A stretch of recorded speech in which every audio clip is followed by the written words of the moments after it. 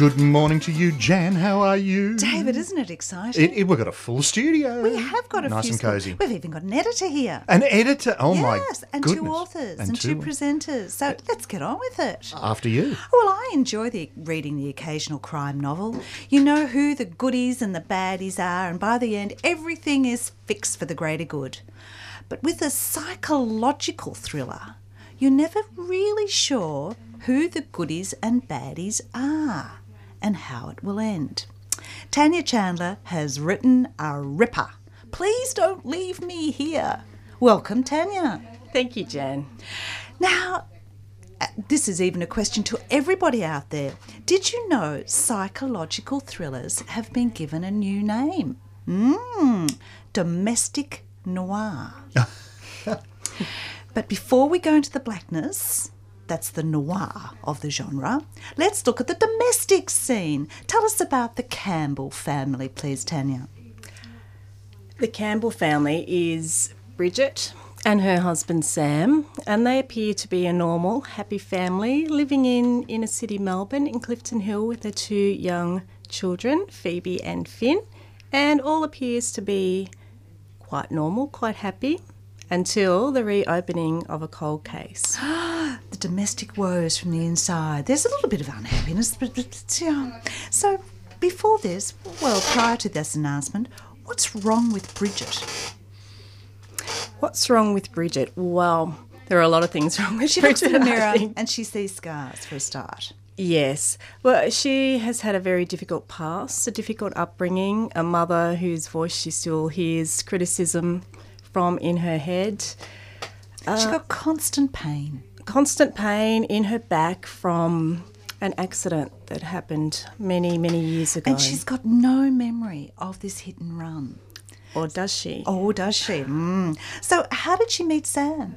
She met Sam. Well, it was interesting because Sam just happened to coincidentally be the investigating officer, the detective who investigated the crime that she may or may not have been involved with 14 years ago. And he was acquitted from tampering with evidence. That's correct. Why is Bridget constantly worried about Sam's job? About his job. Oh, she has, stemming from her childhood, she has a fear of abandonment, actually, so she's worried about him leaving her. You mentioned that she's always got her mother's voice Yes. in her mind, and this is a little quote from the book. When we were little, waiting for Dad to come home, Joan would carry on about her bad feelings, telling us all about those horror truck crash stories. That's where all the anxiety about being left alone comes from. Now, she really wants her husband, Sam, to change jobs. She really wants, she's tired of sole parenting. But there's something good that comes into her life. They're invited to a party and he actually gets the night off to go. And who does she dress as? She dresses as Marilyn Monroe. And Sam is actually on call, so he doesn't really have the night off. His work is never far away from him, so he never really gets time off being a detective. So you get this whole feel about her dressing up, Yes. this and taking on perhaps another more outgoing, flirty type of characteristic. And who does she meet at the party? Well, she meets, well, not Jeff Buckley, but someone dressed as Jeff Buckley. She meets, at the time, unbeknown to her, one of Sam's work colleagues called Aidan. Aidan Sarah. And what is Aidan Sarah's job? Well, he is working for the cold case unit. The cold case that happened when she was, just before she was hit and run and lost her memory. Exactly, yes. Sam says something. Keep your enemies close. Oh, Aidan says, Oh, yes. okay. Oh, Aidan. Oh, that's right. Well, how close does Aidan get? He gets very close. They end up having an affair. A Not quickie really an on the affair. kitchen. Yes, on the birthday cake. On the birthday cake. And this is another quote from Tanya Chandler's book, Please Don't Leave Me Here. Guilt competes with physical pain. It worms its way under her skin, stirs the juices in her stomach, and wraps darkness around her throat, making it hard to swallow. Oh dear. Yeah. This is when she starts worrying about everything. She's got the guilt from having the quickie. Yes. And he's living out in the bungalow at the backyard. That's right. And everything happens. She starts thinking she can't let him guess that she knows what he's up to. He's bugged the house, taped her phone, placed plainclothes cops in the houses along the street to watch her, and set up a covert website about her and a dedicated Crime Stopper. And he comes in, and after a while, I know you did it. I know where you worked. I know what you were. I know everything about you. Will he find, this is the love of her life now after that quickie, will he find that she's the killer? And then, Tanya Chandler, you change pace. We get the second part of the story about a girl. Yes. What's that about? Well, the title comes from a Nirvana song, which is important to the story, the music, the time. Oh, yeah, yes. The music. Absolutely. Nirvana. Yeah, I think you must have been keen on Nirvana, are you? Well, the funny thing is I wasn't really before I wrote this story until I started researching Kurt Cobain's life and his story and his music. It was a very sad story, so I was quite captivated by what happened to him. Now, in the story, we have Bridget, who was hit and run Yes. in 1994. What happened to Kurt Cobain in 1994? Kurt Cobain suicided in 1994 as well, and that's the opening to part 2 of the book. It's structured in 2 blocks, and that's how it starts, with the news to the world of Kurt being found dead. Yeah, yes. So, back in this bit, we get more of Bridget's backstory about her mother, and her mother was very beautiful. That's what Bridget can remember.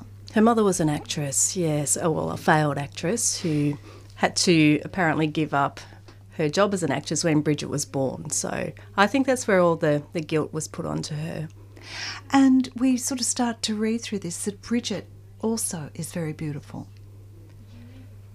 Yes, yes. I'd never She's actually very say that. eye-catching. Oh, absolutely. Yeah. You can sort of see how every male that passes her sort of stops and looks, but she doesn't actually, I think, can feel it in herself. No, she doesn't feel it herself. She's one of those people that you will walk into a room and light up the room and people are drawn to her, and for some reason people want to help her and love her, but she doesn't see that herself, no.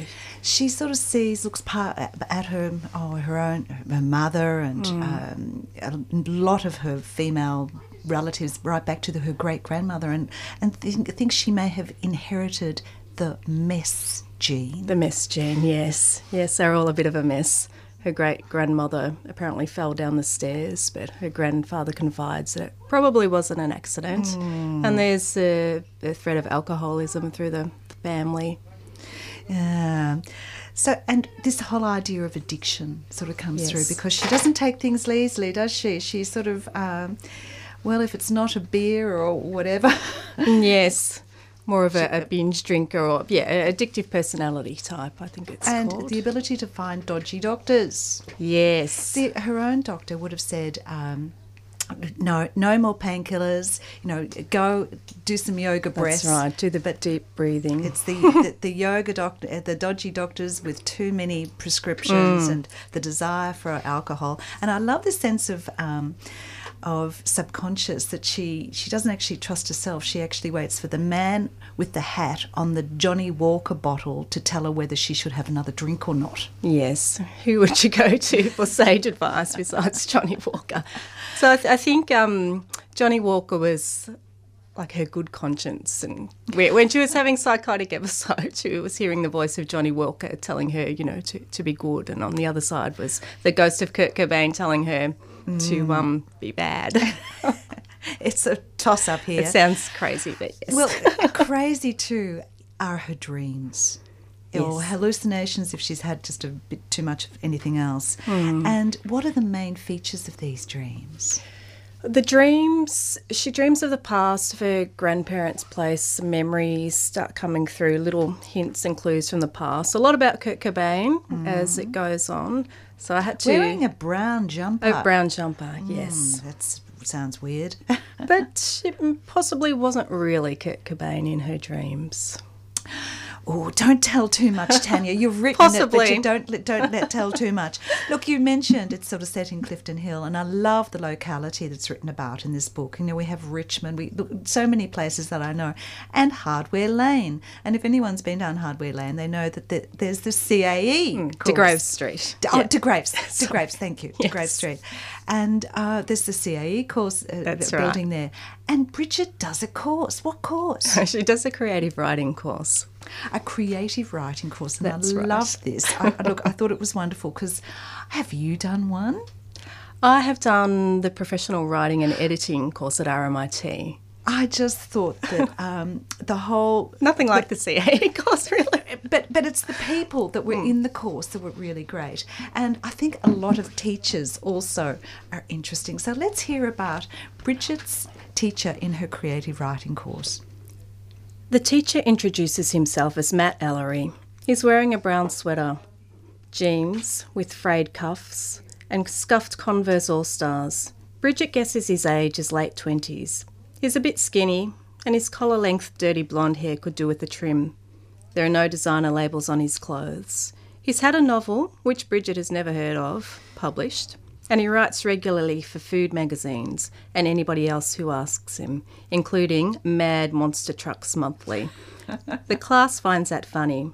He doesn't look like a monster truck kind of guy. I found that funny too. I think if you can get your work published, you go anywhere. But I thought what was interesting is it helped Bridget actually write snippets of her own life and use her imagination, and also prove to herself slightly that she had some brains. True, yes. Yeah. And what about Tanya Chandler? How did you get this book into publication? Because it's debut novel. It is. Well It is my debut novel. Oh, when I was studying the writing and editing course, one of my lecturers suggested I send my manuscript into one of these unpublished competitions. So I did that, and at the same time I sent it to another manuscript development program. And while I was doing that, I thought, you know what, why not send it to a publisher, seeing as though you've got it already? Yeah. So the publishers generally ask for the first 3 chapters or a certain number of words. So I picked my dream publisher. I thought it was way beyond me, and thought, well, why not? So I sent it off. And I think it was within a week I heard back from the publications team asking to see the rest of the manuscript. And then I almost had a heart attack when I got an email from Henry Rosenblum, who's the founder of Scribe, saying he was also intrigued and could he have a look at the rest of the manuscript as well. So I sent it to him, and I think it was about a week later I was in there signing a 2-book contract. Oh, right. Yes. And next week it comes out in the UK. It's being published in the UK. And we've also sold the German rights, so Tanya was Chandler, quick. well done. Very quick. Yes. So did you do that all yourself, or did you use an agent? I did it myself. Yeah. Gee. The funny thing is I'd just written a piece about, how slush piles were a waste of time and blah, blah, blah. and so I went straight through the slush pile. Wow. And it's endorsed by Graham Simpson. Yes. Who also sort of came through. Yes, he was in one of my classes early on at RMIT. And because his Rosie's project Yes. sort of took a similar route, unpublished Yes. competition. And Yeah, I had to withdraw from the unpublished competition. Because you were Yes, published. exactly. Oh, how embarrassing. Well, I think it's just wonderful. Look, Please Don't Leave Me Here, which is a quote from a Nirvana song? No, No, it's a quote from Henry. Oh, really? This was Henry's name, my original name. It had a lot of names, actually. It Yeah. started off as a Nirvana lyric, but you can't use song lyrics. And then it was called Come As You Are, and that wasn't a good title. And then it was called Dumb for a while, which is a Nirvana song. And when I sent it into Scribe, it was called Grunge. And it came, yes, which... Then it came out as Please Don't Leave Me Here, which is I think that's better. better than grunge. A story where pain and fear, memory loss and lies are only laid to rest by truth and letting go. Tanya Chandler, I really found the psychological thriller, or should I say domestic noir book, most readable. So Tanya Chandler, Please Don't Leave Me Here, published by Scribe. Thank you, Tanya. Thank you, Jan. Well, I haven't really got a segue to go from your book. Well, sort of, you've come up with a new sort of style or genre. So books do come in many shapes and forms, as does writing. So my guest today, Cassandra Atherton, has just had a work released called Trace, which is part of a Finlay Lloyd Smalls collection. So, Cassandra, welcome to 3CR. Thanks for having me. Now, if I asked someone to tell me about their Smalls, they would think me rather rude. What are Finlay Lloyd Smalls and how did you get involved? Finlay Lloyd Smalls are wonderful because the publisher actually commissions 5 authors to do anything they like with 60 pages, which I think is kind of unique because most of the time with other publishers you have some constraints placed on you, but they really don't have any constraints. You can do whatever you like, which means that in the set that I belong to, we have, a long essay, we've got a bits and bobs from Paul McDermott, who has illustrations as well as poetry as well as prose, and they sort of all fit together. So I think you called them earlier on kind of snack size. So they all fit together in this kind of snack size way, and they form, I guess, like a family Cadbury quality block of chocolate. Well, Cadbury are reducing the amount they're putting in their chocolate, but this is full of... Yes, this is old Cadbury. Old Cadbury, a dark chocolate too, to put it that way. Now, I don't think I should be categorising your writing, and I've tried. It's sort of poetic prose or prose poetry. So what I'm going to do to give the listener a sort of feel is just simply read one out. So this one's called Rubbish. It is Tuesday, and I'm dreaming that I live inside the trash can on your computer screen, bottom right, lid slightly ajar, my head popping up at intervals, not to offer you advice, but to ask you why you left me. You have 3 reasons, but I can't hear what they are. The trash can graphic is too solid and the sound waves ricochet off the crenellations, facets, indentations. You have to type your responses and drag them to me so I can read them. I wait for you in the trash can. I wait for your mouse to lift me up and make me an icon. I want to be a square pink button with a harp sound when you click on me. I want to shimmer and pulse so you recognise me. I want you to constantly press on me. Double click. Is there a triple or a quadruple click?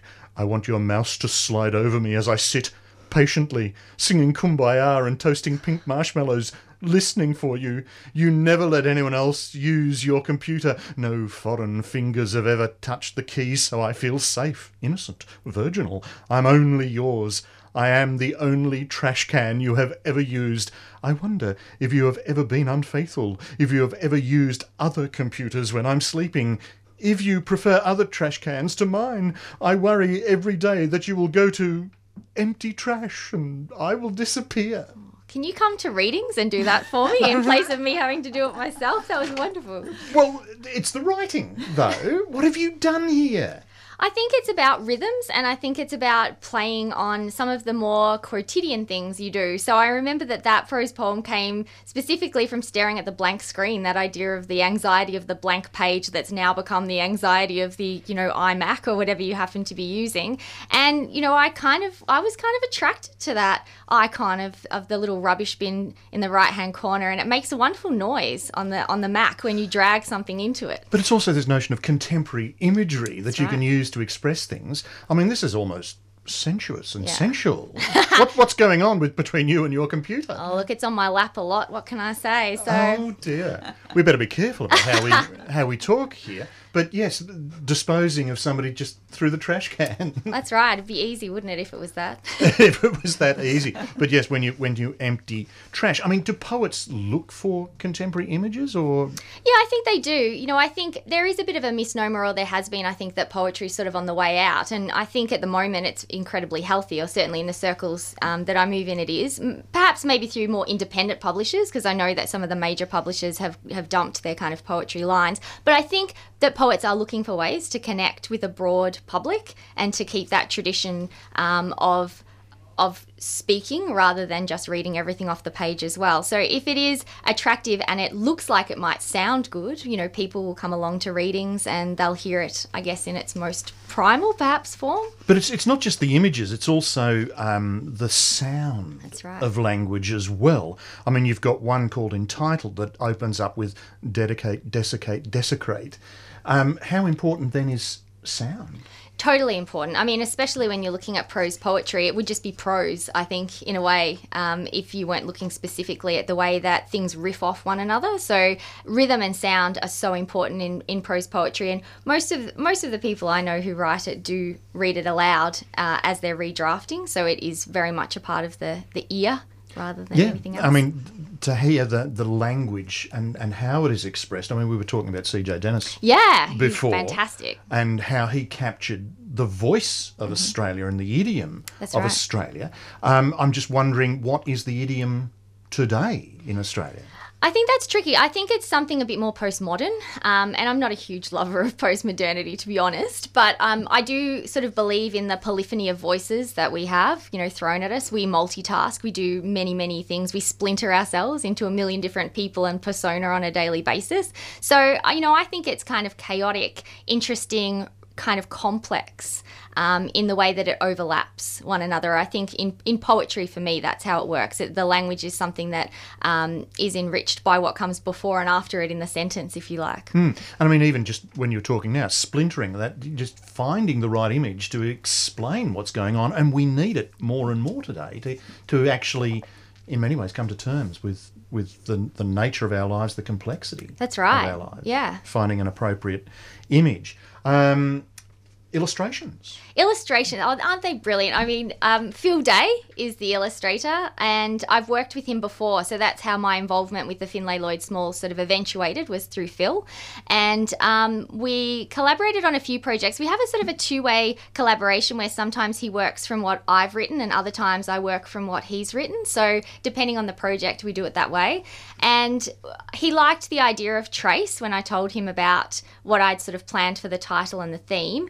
And I actually watched him do all of these, or majority of these illustrations, which was exciting. So he did it sometimes with 3 or 4 pencils in his hand as he freehand sketched them. He wanted the fluidity and he didn't want them to be over stylized. So just to explain to the listener, I can't really hold this up to the microphone, but they're sort of open illustrations, line drawings, but they are sort of capture so much atmosphere. But you said 60 pages before. Some of these illustrations have their own page, so to speak. Yep, they're part of this. They're so much a part of it. They're on equal footing with the prose poetry, for sure. So we should have had Phil in here talking about this. I'm just wondering, I'm going to read another one, but have I lost the corner of the sky? Here we go. But what's interesting here is people understanding all the imagery and the audience then who would therefore appreciate these sorts of works. So here we go. These are only short, so you can just, I'm going to have another block of chocolate.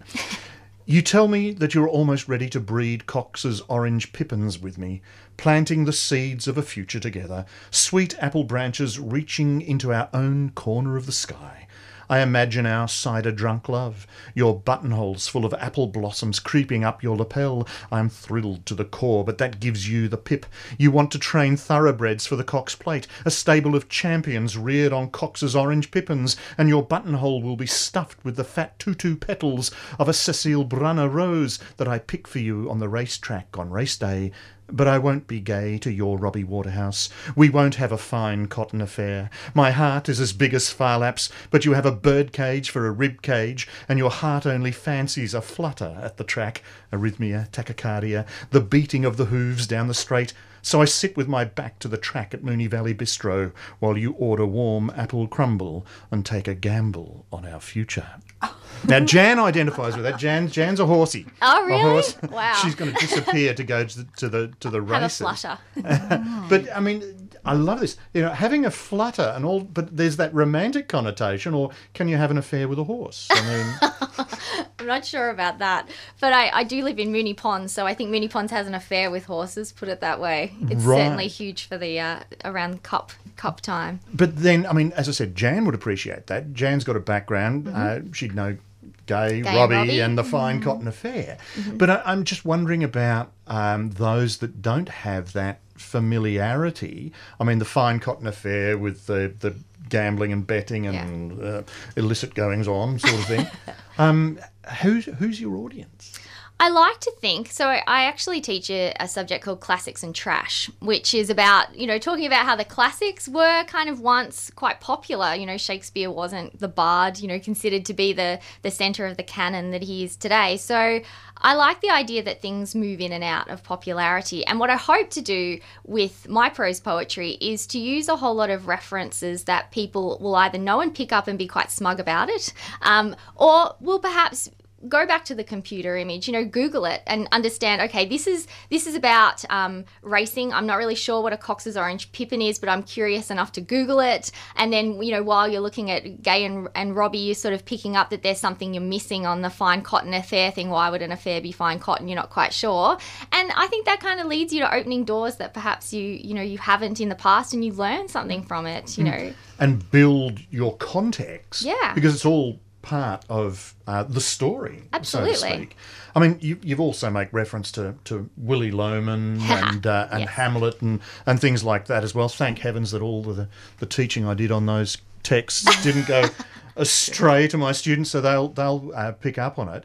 But again, the play with words is there, arrhythmia, tachycardia, but then that's sort of linked to the horse's hooves on the track. Dare I mention Shakespeare, the horse's hooves in the soft receiving earth? Henry V. That's right. I just thought I'd throw that in, etc. So, yeah, I mean, it's a wonderful play with language, which I love. I mean, Cox's Pippin, but then give you the pip. That's it's right. sort of almost, how would you describe that? It's sort of a toss away, or A bit of a pun sometimes, Yeah. a bit playful, a bit cheeky. Yeah. So it really is a delightful little collection. There's something in it for everyone. But the life of a poet, how do you therefore survive? You mentioned teaching. Yeah, I do teach because you certainly can't make a living as a poet alone, or As a most of the writer people, alone, as a for a writer, lot I was going to say, of people, people I know would struggle. So yeah, I do teach at university, and I really love that because I feel that I also get references and I learn what's contemporary from my students. So they learn from me, but I like to think I learn just as much from them. But the language is also changing. Totally, yeah. Totally, with the language they use and the language we use, That's and you've right. got to find that connection. I just can't recall what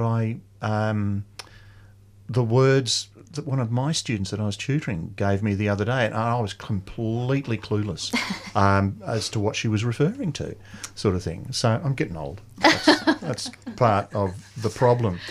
But look, the author, Cassandra Atherton, the book is called Trace, which is prose poetry or poetic prose. Fine by me. Either fine by you.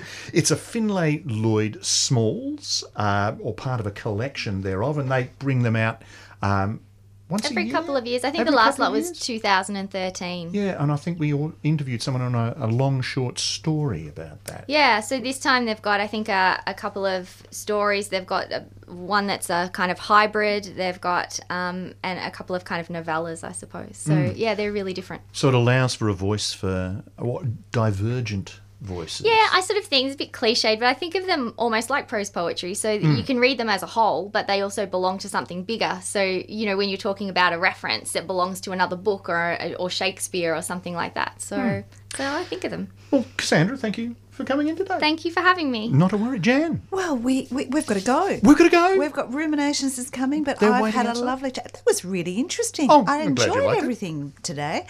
I was speaking with Tanya Chandler and her book, Please Don't Leave Me Here, published by Scribe. And I was talking to Cassandra Atherton about Trace, which is part of the Finlay Lloyd Smalls collection. Well, thank you, everybody, for listening, participating, and next week we'll be on again. You've been listening to a 3CR podcast produced in the studios of independent community radio station 3CR in Melbourne, Australia. For more information, go to allthews.3cr.org.au.